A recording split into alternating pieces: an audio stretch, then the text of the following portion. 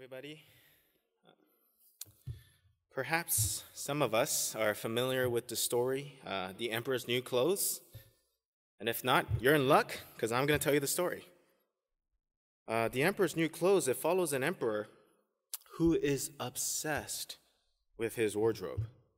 He spends all of his time and his money on his clothes.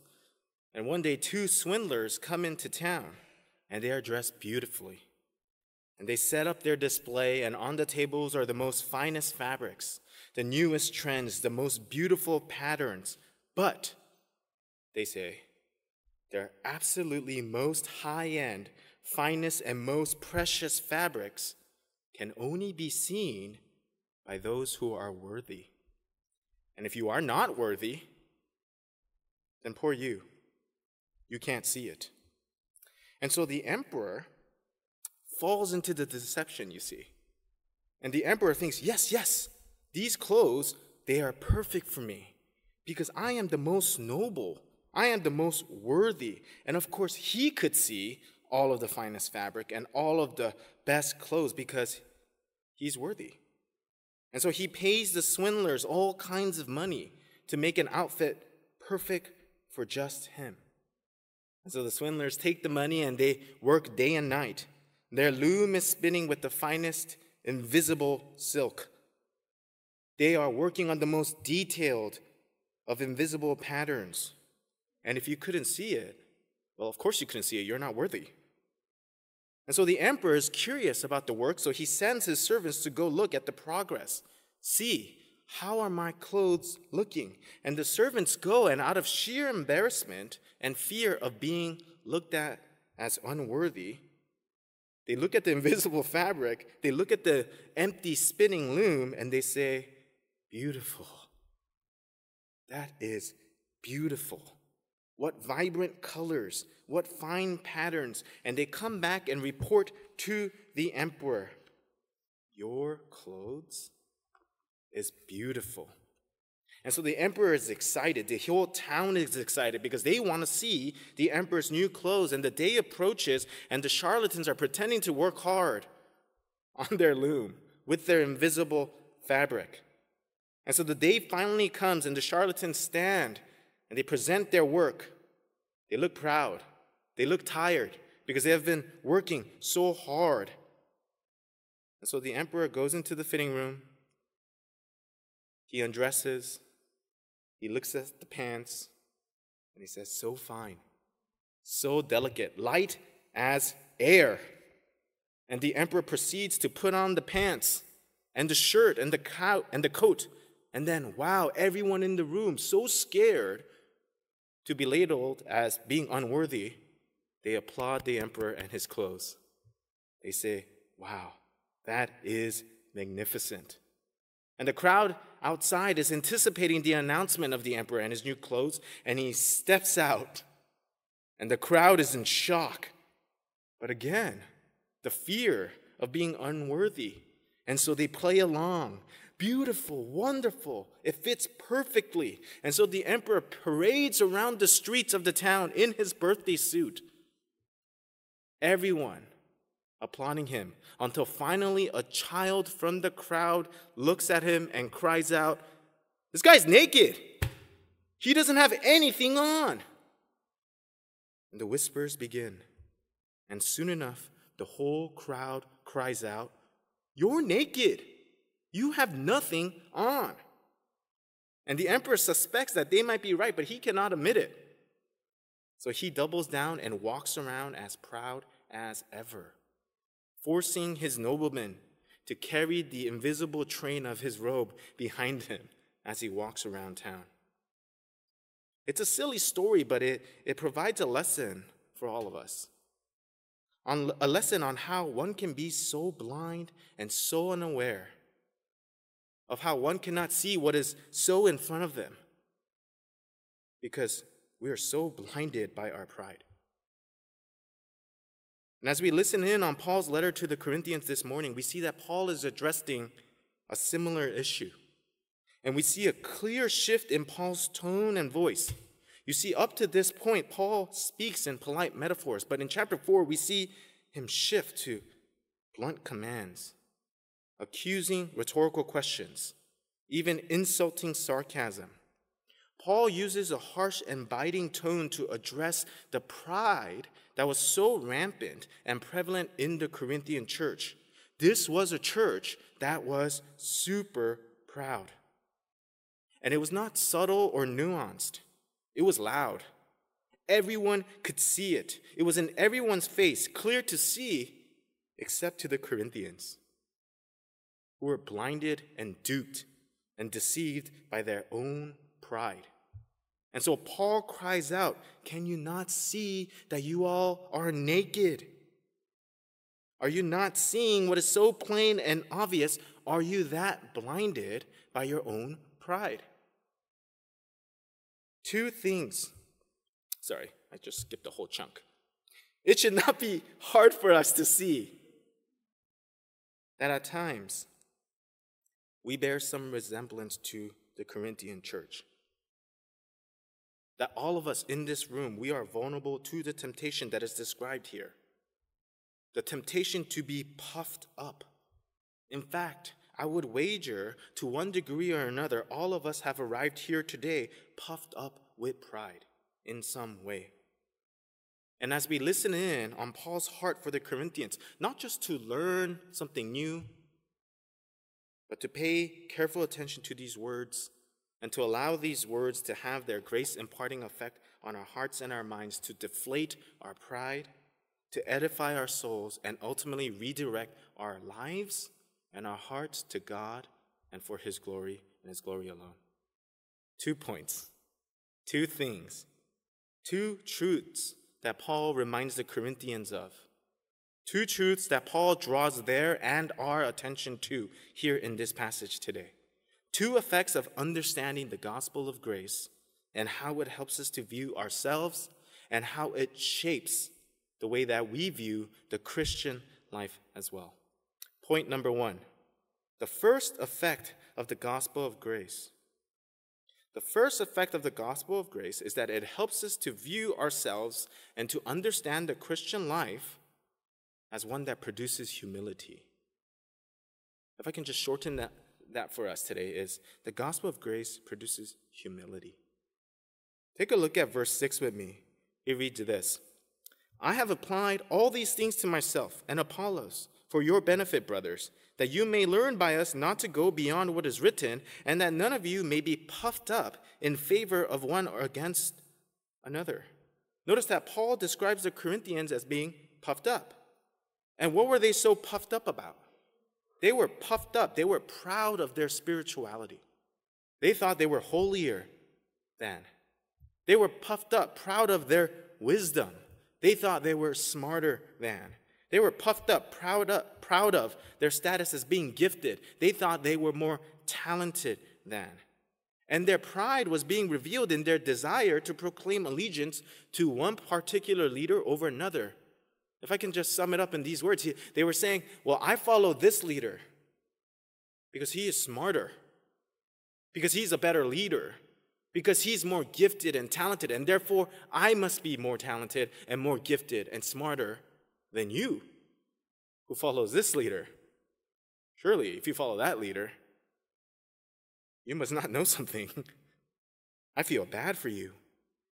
And so Paul shows his care for the Corinthian church by confronting their arrogance and their ignorance. And it is important that we don't misunderstand Paul here and his motivations. You see, he is motivated by a fatherly care. If you guys look in verse 6, it says, "I have applied all these things to myself and Apollos for whose benefit?" Not for Paul's own benefit, but for your benefit. We read again later on in verses 14 through 15, he says, "I do not write these things to make you ashamed, but to admonish you as my beloved children. For I became your father in Christ Jesus through the gospel." So Paul, like a good father would, in the gospel addresses them, and for their benefit, he's going to remind them about the gospel of grace. And if you truly believe in the gospel of grace, it will lead to humility. Because the gospel of grace produces humility in the Christian. So how does Paul go about doing this? How is he going to do this for the Corinthian church? Could you take a look at verse 7 with me? It reads this: "For who sees anything different in you? What do you have that you did not receive? If then you received it, why do you boast as if you did not receive it?" He asks questions. He asks questions that help remind the Corinthians of what is truly important and what is central to the Christian life. In his book, Odyssey, From Pepsi to Apple, John Scully writes in his memoir, he describes how Steve Jobs repeatedly sought to recruit Scully from his position at Pepsi to come over to Apple and to become the president at Apple. And each time Jobs asked, Scully declined. But Jobs would not give up. And then came one night, where both men were on the balcony of Scully's New York condo, and Jobs asked him again, "When are you going to come to Apple?" And again, Scully declined. "The money is not right." Jobs countered, "Don't worry about the money. We can make it work." But Scully remained unconvinced. And Jobs, obviously exasperated, asked, "John, do you want to spend the rest of your life selling sugar water? Or do you want to come with me and change the world?" And Scully comments, "It was as if someone reached up and delivered a stiff blow to my stomach. The question was a monstrous one for which I had no answer. It simply knocked the wind out of me." This powerful question served as a moment of clarity for Scully, to remind him what is most important, what is most central to your life. And in verse 7, we see the questions that Paul asks, questions with the intent to knock the wind out of those who are filled with pride, questions that come to save when we have the tendency to be puffed up, questions that are gracious gifts that remind the believer of the gospel of grace. And we're going to run through these questions quickly and do inventory of our lives here as well. Question 1. For who sees anything different in you, Paul asks. Who and what makes you different from anybody else? You see, the Corinthians, they took pride in themselves. Their pride in their spirituality, their talents, their accomplishments, their giftings. And to Paul, all that did was it revealed a serious ignorance and serious blindness, a serious lack of awareness of how they have become Christians in the first place, and why they are still Christian to the present day. Paul asks, what is so different about you? What makes you different from any other Christian? What makes you different from any other non-Christian? In other words, what is your basis in taking pride in being a Christian? Because to be a Christian means there is no basis or grounds for pride and self-exaltation.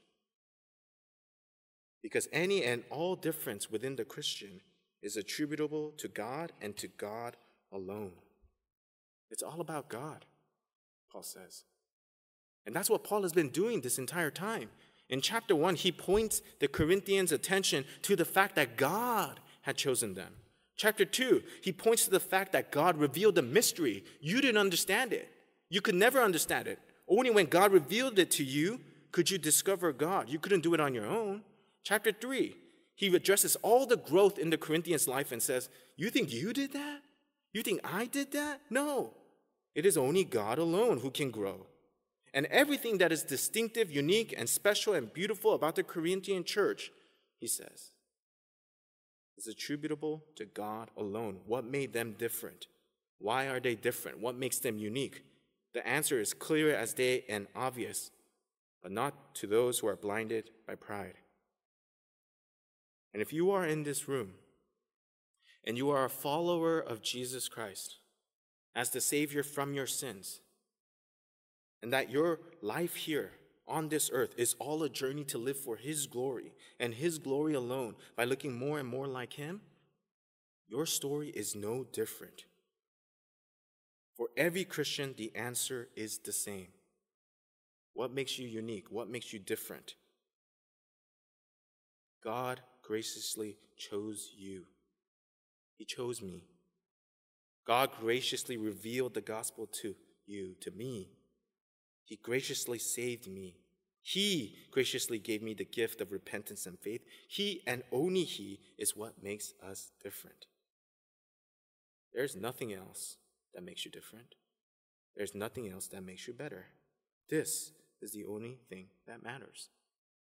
Questions 2 and 3, what do you have that you did not receive? He follows up. And the obvious answer that was apparently not obvious to the Corinthians, what do you have that you did not receive? Well, the answer would be nothing. Everything we have is a gift. Everything that we have was given to us by grace. So if nothing originates with you, if you have done nothing to earn anything, how can you boast? He says. How can you be proud of something that you didn't work for? If everything given to you was out of grace. You hear these questions, and in his commentary, Gordon Fee writes of these questions, and I think it's appropriate for us.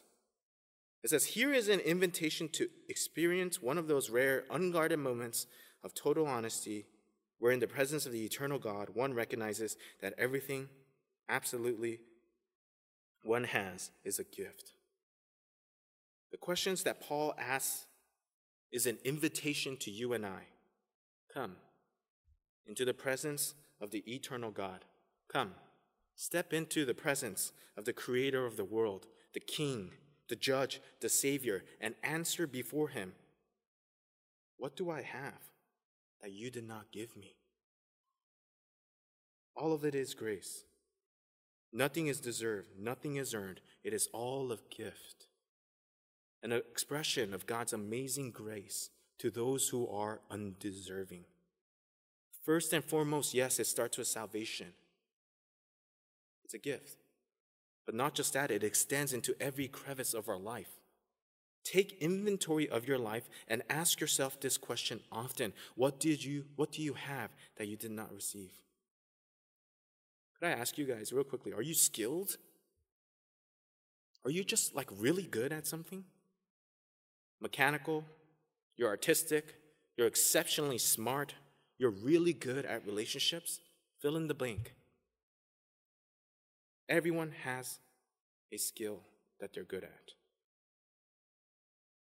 And that skill was given to you as a gift. Are you knowledgeable in a certain area? If so, God has given you a mind with the capacity for that specialty as a gift. Have you achieved recently or attained a position or a job or a title? Could I remind you that this morning that God gave you that opportunity? That it was a gift to you? And if you're thinking, John, I get it. Gifts, great. But don't you know, I work hard. And I'm sure you have worked hard. But let me remind you that God gave you the strength to work hard in the process as a gift. And God gave you health as a gift so you can continue to work hard. And even the very motivation to work hard is a gift from God. What do you have that you did not receive? There's only one correct answer for everyone, and the answer is nothing. Everything we have received. I love this quote attributed to Charles Spurgeon. Let me read for us really quickly. It says, "O great believer, you would have been a great sinner if God had not made you to differ. O you who are valiant for truth, you would have been valiant for error if grace had not laid hold on you. Don't be so proud. If God had made you not to differ, where would you and I be?" Let me save you some time and answer that question for you. You'd be a great sinner. If God had not made you differ, where would you be? Don't be blinded. Don't be deceived. You and I would be great sinners because everything we have is a gift from him. The second point, and we'll move quicker with the second point here. The second effect of the gospel of grace. The second effect of the gospel of grace is that grace prepares us for suffering. The gospel of grace prepares us for suffering. Take a look at verses 8 through 13 with me. Already you have all you want. Already you have become rich. Without us, you have become kings. And with that you did reign so that we might share the rule with you. For I think that God had exhibited us apostles as last of all, like men sentenced to death, because we have become a spectacle to the world, to angels, and to men. We are fools for Christ's sake, but you are wise in Christ. We are weak, but you are strong. You are held in honor, but we in disrepute. To the present hour we hunger and thirst. We are poorly dressed and buffeted and homeless, and we labor, working with our own hands. When reviled, we bless. When persecuted, we endure. When slandered, we entreat. We have become and are still like the scum of the world, refuse of all things. If verse 6 through 7 highlighted the gospel of grace and its effect on the proud and prideful, in humbling them, in producing humility, the second effect of the gospel of grace is that it prepares believers for times and tests of suffering, times of adversity and hardship. And both tests of being tempted to be puffed up, and tests of adversity are tests that Christians should be familiar with. Except the Corinthian church was not prepared for what Paul has to say in verses 8 through 13. You'll see here the following word emphasized by Paul in verse 8, already. He says, already you have all that you want. Already you have become rich. Already you have become kings. I hope you can sense the irony there. Paul's tone is full of irony. And it is in the irony that Paul is addressing their erroneous view of themselves, of their spirituality, and of the Christian life. You see, the Christians wrongly believed and assumed that they had already arrived. They had already reached the mountaintop. They had already learned all that they need to know. They had already reached the ultimate spiritual level. They had already reached mastery of the Christian life. They had one category for the Christian life, and it is summed up in the word already. We're already done. We already made it. They were about the already. And it made them blind to their sin. It minimized sin, and so they stopped guarding against it.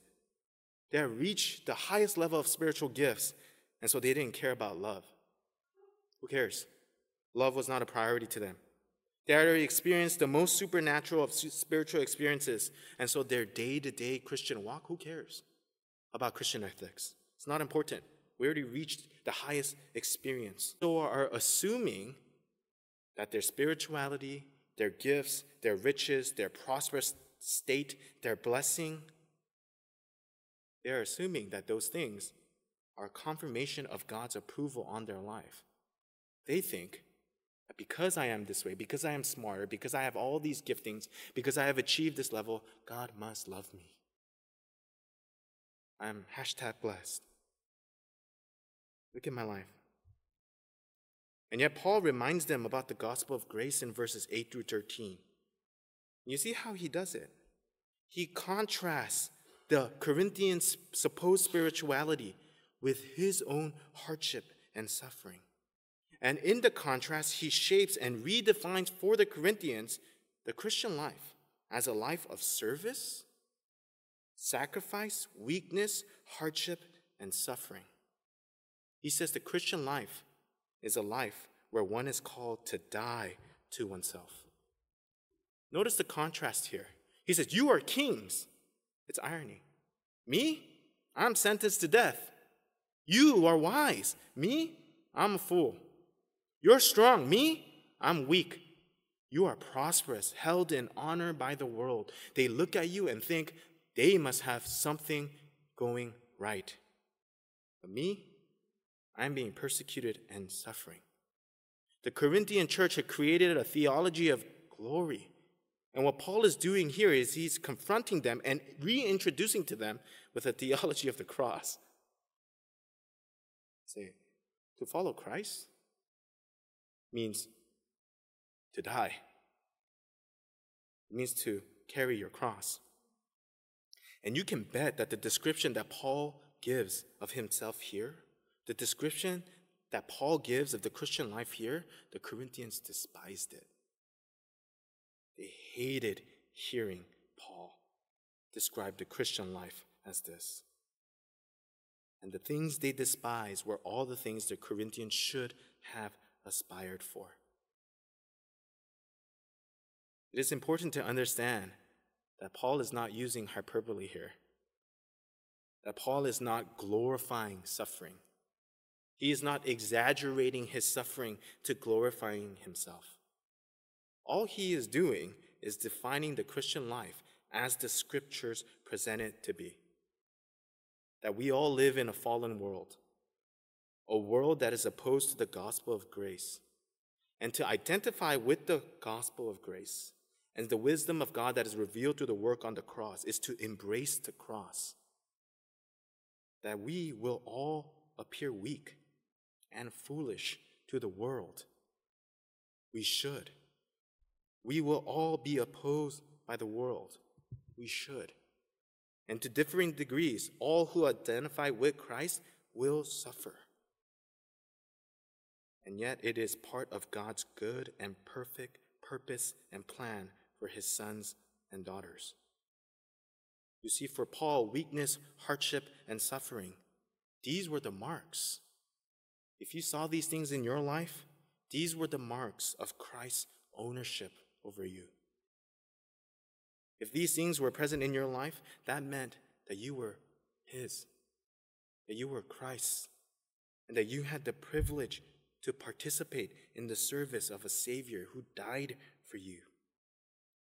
And there is a strength that we can receive and derive from this. When we can frame our suffering, when we can frame our hardship and our difficulty through the lens of not just verses 8 through 13, but the entire scriptures, that maybe we should not be surprised by the presence of suffering and hardship in the Christian life. That we should even expect it. And the gospel of grace prepares us for suffering in the Christian life, because when we encounter suffering or hardship, we are not tempted to feel hopeless. We are not tempted to feel cursed. We are not tempted to feel unworthy. We are not tempted to scream, "Oh, God, what the heck?" But in humility, that we can acknowledge that this season is a mark of Christ's ownership over our lives. That when we suffer, we have the privilege to participate in following the footsteps of a Savior who took on the cross for us. Grace prepares the believer for seasons of suffering. Grace produces humility for those who are proud and prideful. And those are the two things that we build the Christian life upon. Let me end with this story here. You know, our front yard, in front of our house, it's a landscape. It's a desert landscape. So all we have is rocks and cactus. And we have a bunch of cactus, but one of the cactus is like so much taller than all the other cactuses. It steals all the water, I think, from all the other cactuses. It towers over the cactus. It looks healthy, as healthy as cactus could look. It's green. And a couple of weeks ago, I was pulling into the driveway and I noticed that cactus looks like it's leaning a little bit. But I wasn't sure because I never really paid attention to the cactus. And it looks like it's leaning and I was like, is that leaning? Maybe, maybe not. We'll see. And then over the next couple of days, I keep looking at the cactus. Is it leaning more today? No, I think it was like that yesterday. And I take pictures to see the progression of the leaning cactus. And so I start Googling, why is my cactus leaning? Why? It looks so healthy. It looks great. Why is it leaning? And by far, the most popular answer to why is my cactus leaning is a phenomenon called cactus rot, where the roots and the foundation of the cactus become infected and thus starts to rot from the bottom. Everything could look healthy, but the root is infected and it's starting to rot, and it turns unstable and is unable to support the weight of the cactus, and thus the cactus leans. And of course, I'm looking at the cactus and I think, no way. This cactus looks far too healthy. It's far too green. It's far too tall. No way that it is rotting. And of course, one morning I am pulling out of my driveway. I look to the right and the cactus is gone. The upper 2/3 of the cactus is now on the ground. It had fallen over. So I walk over to the cactus, and sure enough, the cactus looks like it's rotting on the inside. It doesn't matter what it looks like on the outside. It doesn't matter if you're looking at your life and you're seeing all these things, and you look at those things and you think, oh, look at me, great. It doesn't matter if your neighbor looks at you and thinks, oh, their life, so great, must have something right going on for them. If the foundation, if everything that your life is built upon is rotting, if it's not built upon grace for the Christian, your life is going to fall apart. Nothing is going to make sense. And so for us this morning, I ask, what are you, as a Christian, building your life upon? Maybe you started off right. Maybe you have built all these things, and over time, somehow you have gotten lost, and you have fallen into the temptation to be puffed up about where you are, and you've forgotten about the gospel of grace. And I pray that the gospel of grace reminds you, what is it that you have that you did not receive? Nothing. Or maybe today you are in a season of suffering, a season of hardship and difficulty. Could I ask you to consider the gospel of grace and what it has to say about the season that you are in now? That you can be thankful for that moment, that it marks Christ's ownership over you, that he is with you, and that in some way that hardship is part of God's perfect purpose and plan for you. Let me pray and close our time together for us today. Lord, we thank you for your word. We thank you for just, God, your grace. We pray, Lord, that all the hearts in this room, my heart included, that we would be sensitive to just what it is that you have to say. The scripture would speak to us in the way that we need it to in our time of need. God, we pray, Lord, that if anything, that today that we will walk away better understanding or reminded again, who are we? What is it that we have apart from you? Nothing. God, would you help us to cherish the cross ever so tightly today and this week? We love you so much. We pray all of this in your Son's wonderful name. Amen.